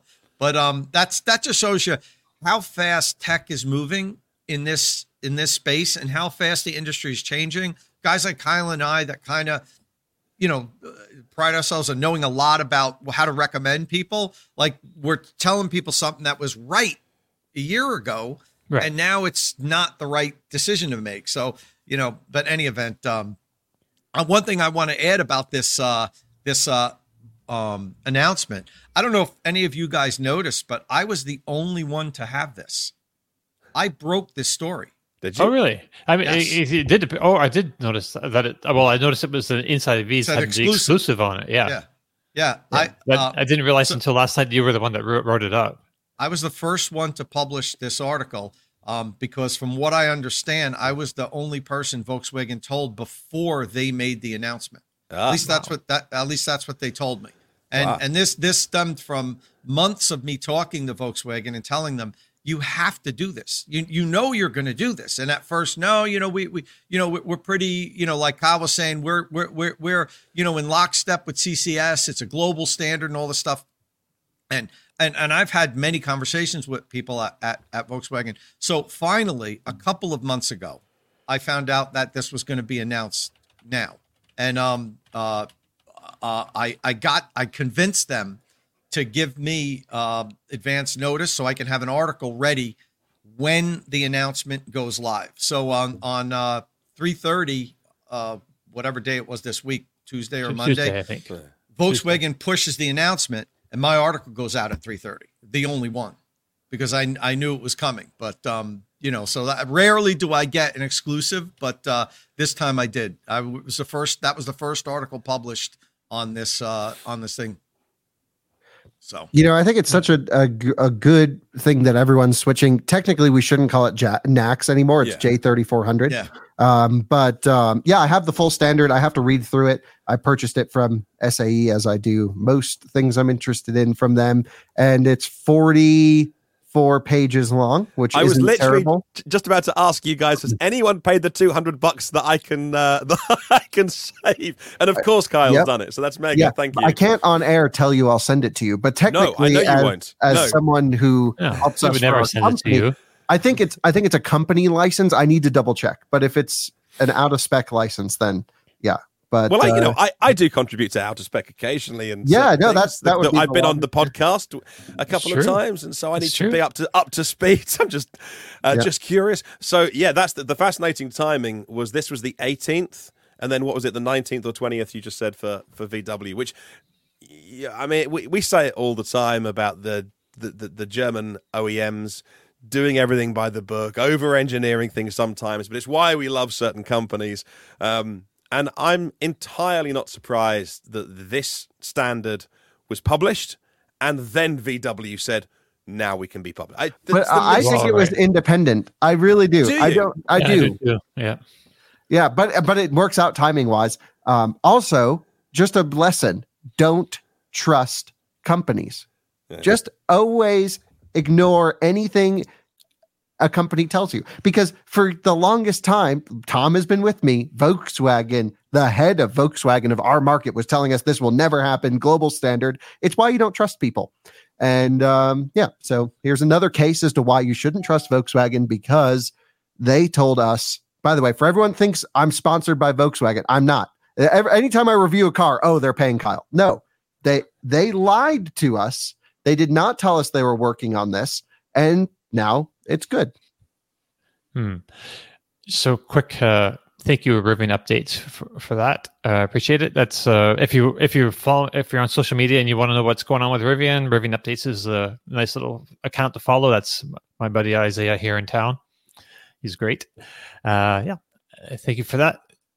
So, incidentally, I was talking to somebody recently who is not board level at Stellantis. I wish I knew people at that level. Holy moly. Close to board level. Very senior department leader at Stellantis. And he said, yeah, of course we're going to go NACS. There's just no reason why we would go with a big announcement. Why would we? I said, actually, you got a very good point. He said, why would we talk about it now? And yes, it's on the roadmap, and we'll do it. So we'll announce it at some point. There was no denial from Stellantis. Yeah, they need a car first. Exactly, Right. from the guy I spoke to. But again, Right. this was very much a conversation where he also I can share it off the air, but he also used to report very senior position. Used to report directly to Elon Musk back in the day before he left, and I got some great stories about that as well, and about what people in the factory are and are not allowed to wear on the days that Elon visits. But I'll tell you off air, guys. yellow, I believe, is a rumored thing. That's about that. that's the rumor. That's the He's rumor. not a yeah. Which is unfortunate, because if you have to wear a yellow safety jacket for your job, to then not wear any yellow safety equipment on the day that the CEO arrives would be unfortunate. But I cannot confirm nor deny that happens at Tesla. They would never, ever compromise safety for one person's neuroses. Never. They would never do it. They would never, never. Back on the topic of J3400, I just want to say you're welcome to everyone, because me buying the e-Golf, that was the true catalyst to Volkswagen going NACS. They saw, wow, out of spec, out of Volkswagen. We got to make sure this. I will be amazed. It's got 50 miles of range, so he needs fast charging everywhere. But imagine they say Volkswagen will get adapters, and they just leave off the e-Golf. I wonder what models, like Polestar's going NACS as an example. Will my Polestar 1 get an adapter? Don't know. I've already Magic Dock charged it at a supercharger. It communicates and charges fine. Oh, I so would be really quick surprised question. if it doesn't. I mean, it's like what Chevrolet did with Spark EV. They just didn't work with Electrify America or EVgo or ChargePoint or any of the companies to fix the compatibility issues. And I talked to the companies, Electrify America, all of them, and they're just like, we're reaching out to them and saying, hey, there's a communication problem here. Help us fix it. You give us some information. They're like, we don't sell it anymore. That was a compliance car. Don't worry about it. Don't waste your money on it. We're not going to waste our time on it. So, I wouldn't be surprised if Volkswagen does that with the e-Golf, Kyle. Yeah. So just to sort of segue into our next story and sort of tip onto that. Interestingly, with Ford and GM saying February is when they get it, and Kyle, you were saying that you've got a theory about this staggered rollout. Is there more details yet on when our viewers and listeners can get the adapter? Has any of them talked, because I've missed a lot of the news this week, has anyone talked about this is when our store will go live, or this is when you can get it? Like the practicalities. So I have seen the adapter, and I've seen the spec sheet for the adapter. For the life of me, can't remember who showed it to me, so I hope I'm not getting anyone in trouble. Yep. Don't know production dates, but I do know someone who's working on the production line, or at least is involved with the production for that. But they can't tell me anything. And they're all coming from the same company, like the same supplier, isn't it? My understanding. Well, I don't know. I shouldn't say. Oh, okay. I don't. I really don't know. But it sounds like if they're going to get adapters soon, they're probably already in production. They're made. Right. They're in a factory in China somewhere. So I think it's going to be US. Okay, so and are they Ford branded or Tesla branded or Tesla branded? Tesla's doing the adapters. That's because I knew that Tesla were supplying the other OEMs. Yeah, I don't know about exact stamp on it, but Tesla is, at least for the early automakers, they are doing the adapters. I heard some rumors just from attending Charin and some other things that perhaps Tesla ran out of their allotment for adapters, and they're working on a certification process, perhaps for a third party. We know Tom did this thing with this third party adapter. There's now 50,000 of them that all claim they can do NACS and CCS stuff out there. Half of them are going to be extremely dangerous and unsafe. And I urge you to, we're going to be getting into adapter safety and figure out a little test that we can make sure stuff's good. And there's a now consortium around adapters as part of in collaboration with SAE and IEEE and all these other folks involved. But it's February. That's awesome. So my understanding is Tesla is going to do a staggered thing where I heard a Tesla representative mention in a courtroom or in a pitch or something for planning, that they're going to open it up. I don't know if it's going to be in order of when automakers joined. That kind of seems to fit with the press releases, where Volkswagen's not getting it till 25 and the early ones are 24, late 24, early 25. Right. Yeah. Tesla rep at a planning commission meeting. Yes. And that's where she mentioned it's staggered and Ford and GM are first. Right. It also only seems fair, doesn't it, that Ford took not the risk, but they did. Ford stuck their neck out, and it only seems fair that Ford would be first. Yeah. And talking about, Kyle mentioned that I worked with a company. It was A to Z. I didn't work with them. They sent me one. I just got yesterday their production version. Okay. So basically what I had last time was a prototype. It was kind of like something that was made in-house so that they could test it and also work with some of the OEMs to say, hey, what do you like about this? What do you not like about it? Which they did. And the OEMs used it for a while and came back to A to Z and said, okay, if you want us to not tell people not to use this, I don't know if they'll officially endorse it, but if you want us to not say don't use that, you have to do this, this, and this. And what they did was they took all that information, they made changes. This has a lot of updates over what my original one has. I'm going to be doing a video. The face of it? What's that? Can I see the CCS side? So those are exposed screws where a user could open it up, right? This on this front side, there are 2 screws. Yes. I wonder why they wouldn't just mold that so it's not user, you can't tamper with it. It's got to be tamper proof. So let me follow up.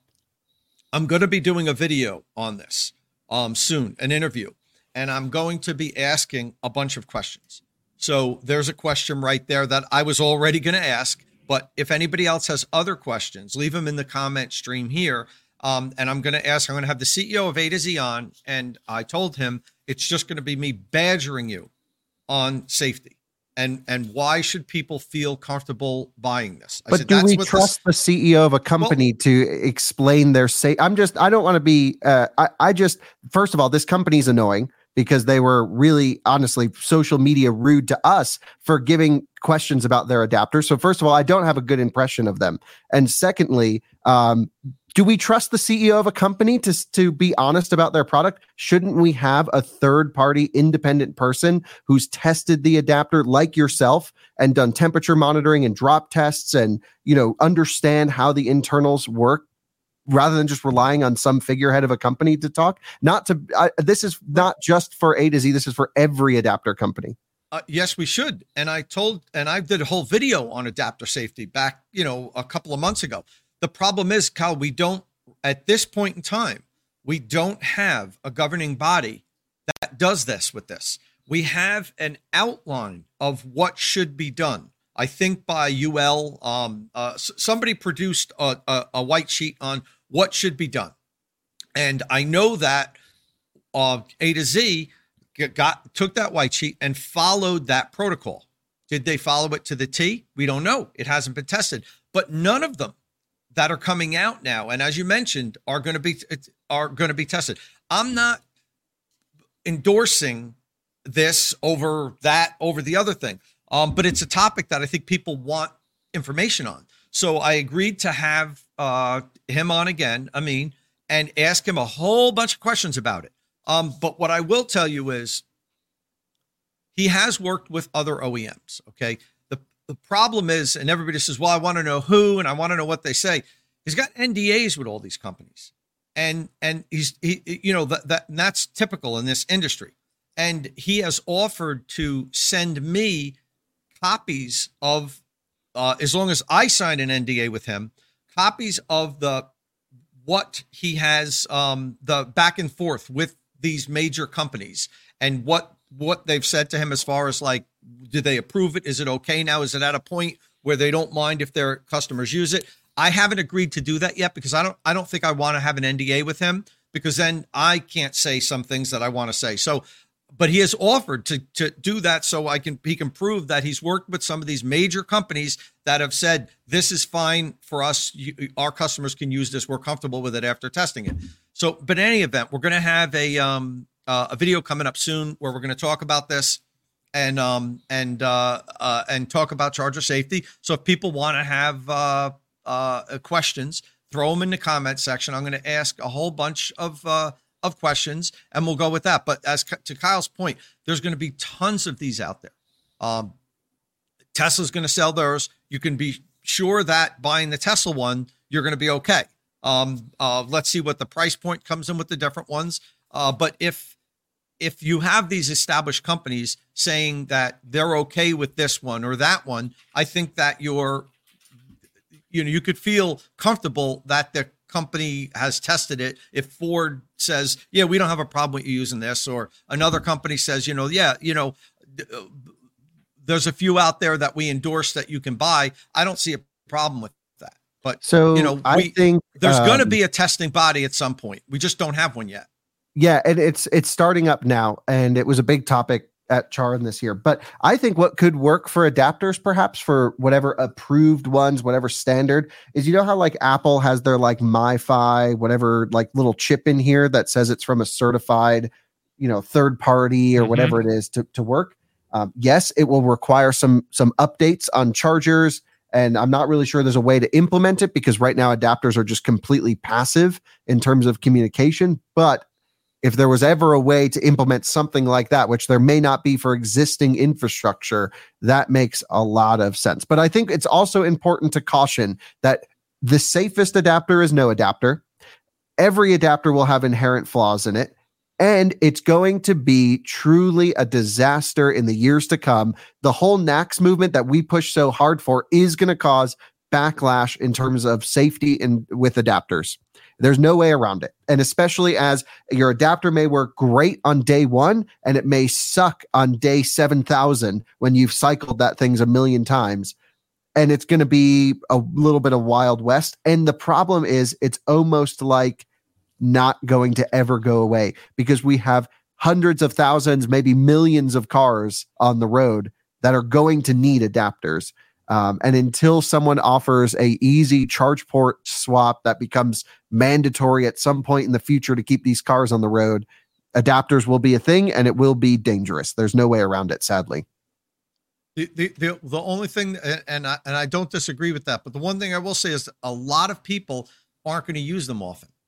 It's not like this is your home charging solution where every day you use it. Like, for instance, myself, I would use this 5-6 times a year.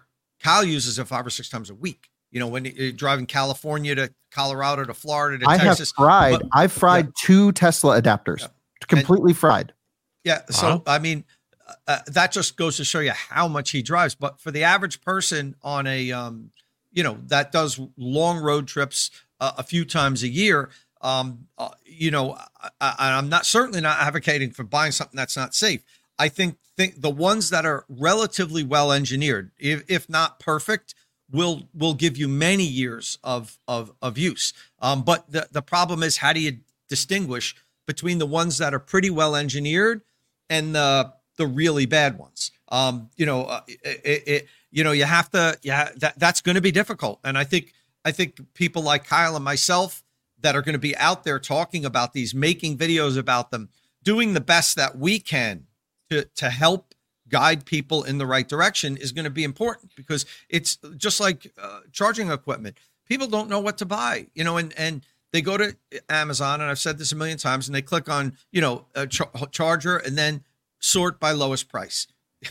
That's the worst thing you could do. And for these, it's going to be even worse. I mean, the other way around, the CCS to Tesla adapters, you can buy some of them online for like $100, and they're from these no-name brands that never came out there. If Kyle melted 2 good Tesla adapters, you know how he'd be on his 15th by now if he bought one of those crappy ones. So we'll I know Kyle and I for sure, there'll be other people are going to be out there trying to help you guys sort through this. I will have a video up shortly after the new year, and I'm going to hit him with as many tough questions as I can. That's the best I can do. I test chargers in here, but I'm not sophisticated enough to take this thing apart and really tell you if it should be certified safe.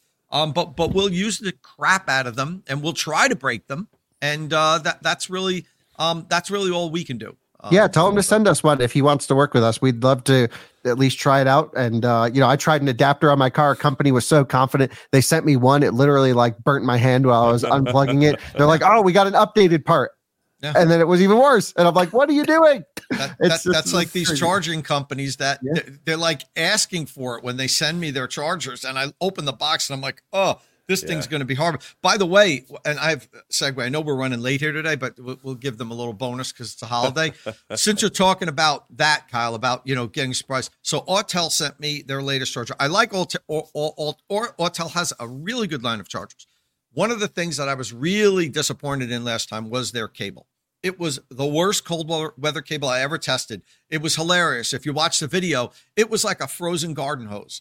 I could hold it and it would just stand straight out, the cable. So they have this new cable and they said it's going to be better. They're like, Tom, as soon as we saw your video, we immediately, the board, back in, I think they're based in China, was like, we have to improve this. Let's make them. So as soon as we have a new cable, we're going to get you a unit. So they got the new cable. They sent me. It's been in my garage for a couple of months because I'm so backed up with these reviews. So I finally get to review it. So I'm in the middle of the review. That's going to come out next week. Right now, it's sitting in the freezer over here, and I'm going to do the cold weather cable test right after the show here today. But before I even put it in there, I'm bending it and I heat it up and then I cool it down and I sat it outside because it's cold here now. And I'm like, this doesn't seem better. It might seem worse. So I'm so anxious after this show to get that thing out of the freezer and see how it tests because I don't think they made an improvement. I hope I'm surprised. I haven't, since I sat it in there, it's been more than 24 hours. I haven't opened up the freezer or whatever, but just the jacket seemed really stiff. And even at room temperature, when I bent it, I could hear it like cracking. So I don't know. I love Autel. They have really good units. It's a recommended unit for me, but I think they didn't solve their cable problem. And it's such an unnecessary miss. Emporia, I complained a little bit about their cable. Now they're using Tesla's cable. The same cable that Tesla uses on the wall connector. It's a great cable. It's thin. It's flexible. Like just stop all this crap. Just buy that cable and you'll have a great unit. If it costs you $3 more, then that's fine. But in any event, I know we're going to be heading out soon. But before we do, I want to mention something. For the holidays, I'm going to give away a Emporia 48 amp charger. For one of the batteries included followers. What I need you to do, and you can choose either CCS or with the new NACS or J3400 connector, your choice. If you want it with the NACS connector, they're not going to ship until February, maybe March. But you can have either one. It's your choice. And this is what you have to do in order to enter. You have to send me an email at with Emporia charger giveaway in the title to evstateofcharge@gmail.com.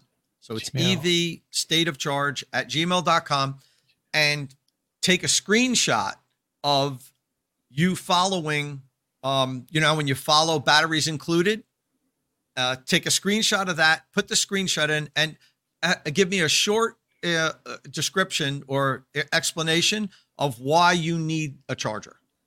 So I want to hear what your situation is and why you want a charger with the screenshot that you're subscribed to batteries included. And sometime in January, I'll announce the winner on the show. You'll give me your address and we'll ship it out to you. So to be clear, which like a social media platform or on YouTube, subscribing to us, what exactly? Here on YouTube. Yeah. Okay. Well, it would benefit if you showed us you're subscribed to as many social media things as you want. So take as many screenshots as you want. That might influence our decision to select you as the winner. We are on all the social media platforms except Blue Sky and some other one. We're on, Twitter, X, Threads, Spoutable, Post.news. Wow. Well, you don't have to go crazy with it, but the major ones, I was initially just talking about here, but if you want here and Twitter and whatever else, that'd be great. But let me know why you need this, why it's important. I don't want to just give it to someone that doesn't need one. Give me a little explanation of, your situation and why you want one. Let me know if you want the NACS or the CCS, NACS or the J1772 version, and we'll ship one out to you after the new year. Right. So people are joking that I'm going to win because I was taking down that info right away. But I have a charger in my garage, so it's all yours, people. Thank you very much for your generosity there, Tom. Really appreciate that. And yeah, look forward to seeing how that all works out. Okay, before we go, we're called Batteries Included. So I wanted to talk about a battery real quick. So the founder and chairman and CEO of Chinese automaker NIO, William Li, went on a promotional road trip in a NIO ET7. That's the company's large sedan, fitted with a 150 kilowatt hour semi-solid state battery, developed and manufactured by a company called Welion, Welion, averaging about 52 miles an hour. That's 83.9 kilometers per hour. He drove 679 miles. I believe he had like 3% left over when he arrived. Efficiency for the drive was 212.4 watt hours per mile, or 13.2 kilowatt hours per 100 kilometers, which is pretty decent, especially considering the temperature ranged from 28.4 Fahrenheit to 10.4 Fahrenheit. That's -2 to -12 Celsius. Of course, the big deal, though, is about this battery is the energy density. So it holds 360 watt hours per kilogram, making it the most energy dense cell being mass produced right now. Well, mass produced might be overstating it a little bit, but we'll get to that in a second. So also, despite being prismatic cells, they are using a cell to pack design. So no modules, which keeps the overall weight down. So this pack weighs 575 kilograms. So the energy density at pack level appears to be, with my math at least, 261 watt hours per kilogram. So that is a lot better than the Tesla Model S, which is about the best energy density at the pack level of cars from Western manufacturers at 187 watt hours per kilogram. So the Welion battery pack is about 33% better than our best. So that's a significant improvement. So apparently these batteries are really expensive now, though.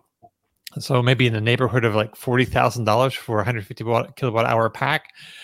So about double the price of a nickel cobalt manganese pack. So NIO is planning on putting them in its battery swapping stations, so drivers can at least try them out for a lot less than it might cost to buy them outright. And Welion is planning on is going to start shipping these batteries to NIO in April, but they only tend to produce about 1,000 of them a year. So this is, Welion is not like a huge Chinese manufacturer. This deal might raise their profile by quite a bit, actually. And, there could be a lot of growth in the future for them. I don't know. 360 watt hours per kilogram is a great gravimetric density for cells. So it's like they say, it's semi-solid state. It's not necessarily solid state. And we've seen some bigger numbers for future product, but this is like basically here now. So I don't know.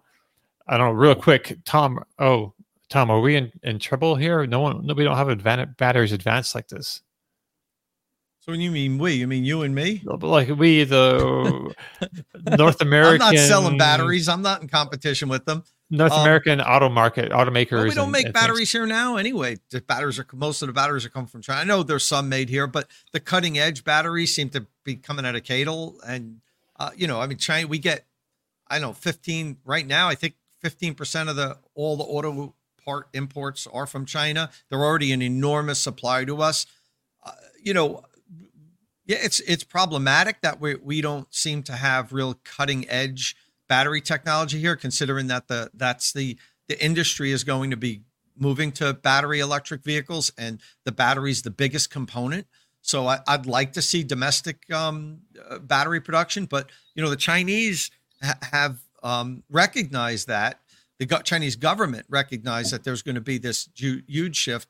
I think sooner than our government has, and they've been incentivizing and basically funding research in this for maybe a decade now. So of course we're behind. I think we operate differently here with free market and everything than they do in China. But the Chinese government has been funding this research and giving all kind of tax credits and everything, and that's part of the reason why they're so far ahead of us. We've been kind of going back and forth from administration to administration. This latest administration has done something with the Inflation Reduction Act to incentivize production of batteries here. The past administrations haven't been friendly to research in batteries because they prefer to incentivize coal. But I mean, that we're not going to get to where we are. We're in a gunfight. We're fighting with a knife, if that's the way you want to look at it, with comparing U.S. battery technology with China. They've been fully behind this and funding research and development for battery technology for a decade now. And now we've decided, we better make batteries here because that's the future of the automotive world. Well, it doesn't happen overnight. I don't know. It might be too late. We might never catch up with battery tech at this point.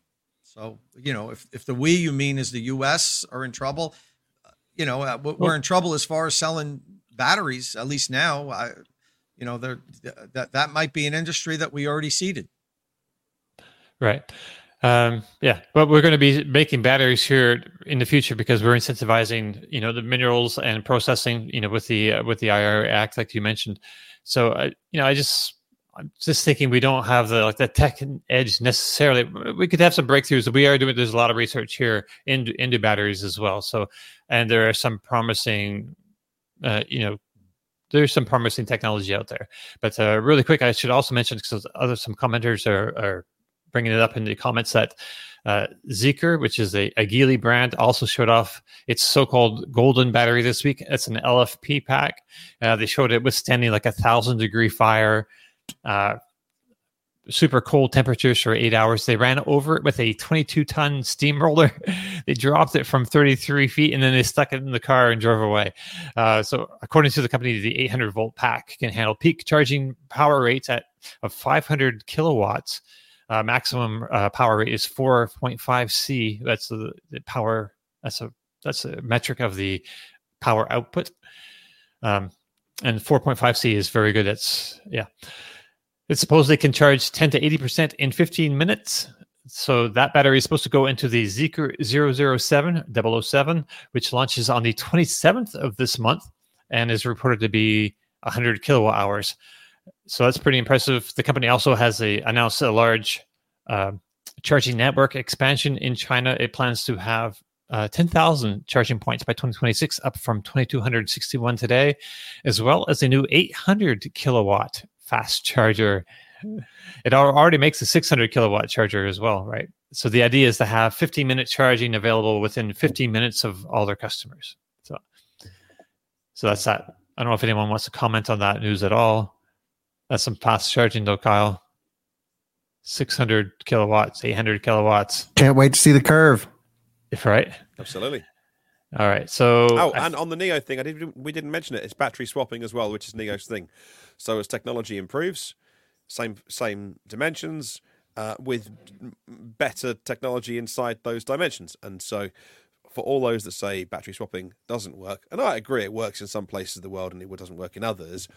One of the benefits of having an agreed set of dimensions that now other car makers are going on board with NIO's technology, and so it'll be interchangeable with other brands. As that technology gets better, then you can, say, go on a road trip for the holiday season and pay a little bit extra, get that big 1,000 kilometers range, and then not need to carry around so much range for 50 weeks of the year, and you pay a little bit less on your lease each month if you're leasing the battery. So It's not really a big deal outside of China, as everyone knows, but one of the advantages of technology improving and battery swapping, that's where it can work really well, because over the next 10 years, who knows where it could end up.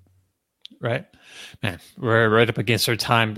I think that brings us to the end of the show. So many things I wanted to share today, like this Russian EV is being tested. It looks like, the world has been waiting for this design. I'm showing on the screen here for like a long time, and it looks like it's now finally coming here from Russia, and so we can all rest easy. It's just a thing of beauty. I know Kyle's already trying to figure out how to order one.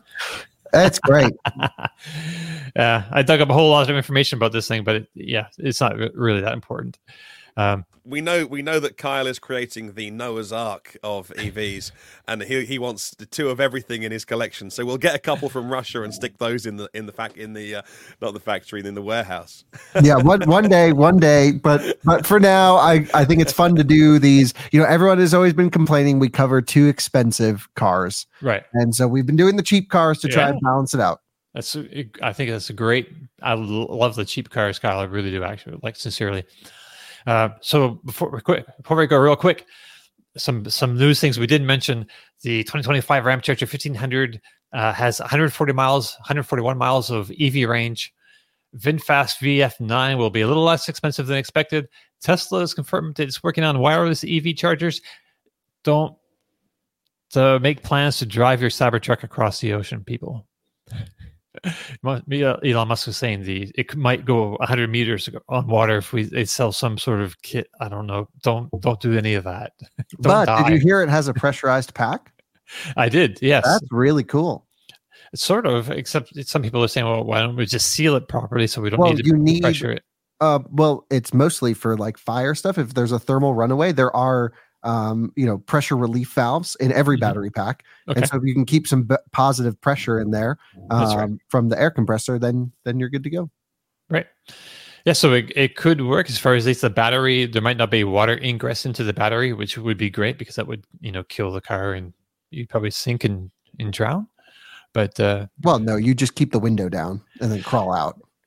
Let's not jump to the worst. You're not going to just die if you drive in water. I always think the worst thing. If I have a cough, I'm going to be dead tomorrow and in the ground. So my mind's always going to the worst possible. What's going on with our fast charger? We are in the process of selecting an electrician to install it. We've had quotes anywhere as high as I don't even know. It could be quite expensive or quite cheap. I don't know if like cheap means bad quality or expensive. I mean, don't know. So we're in that world right now of taking bids. All right. It's very exciting. So that brings us to the end of our show. Merry Christmas, happy holidays, everybody. If you have any questions or comments, please leave them below or get in touch with us on the social media platform of your choice. Don't forget, if you like the show, please give us a thumbs up. Click subscribe, tap that bell icon for notifications. Thank you all again for joining us. It's been great hanging out with you this morning. We'll see you all again very soon. Ciao. Happy holidays, everyone.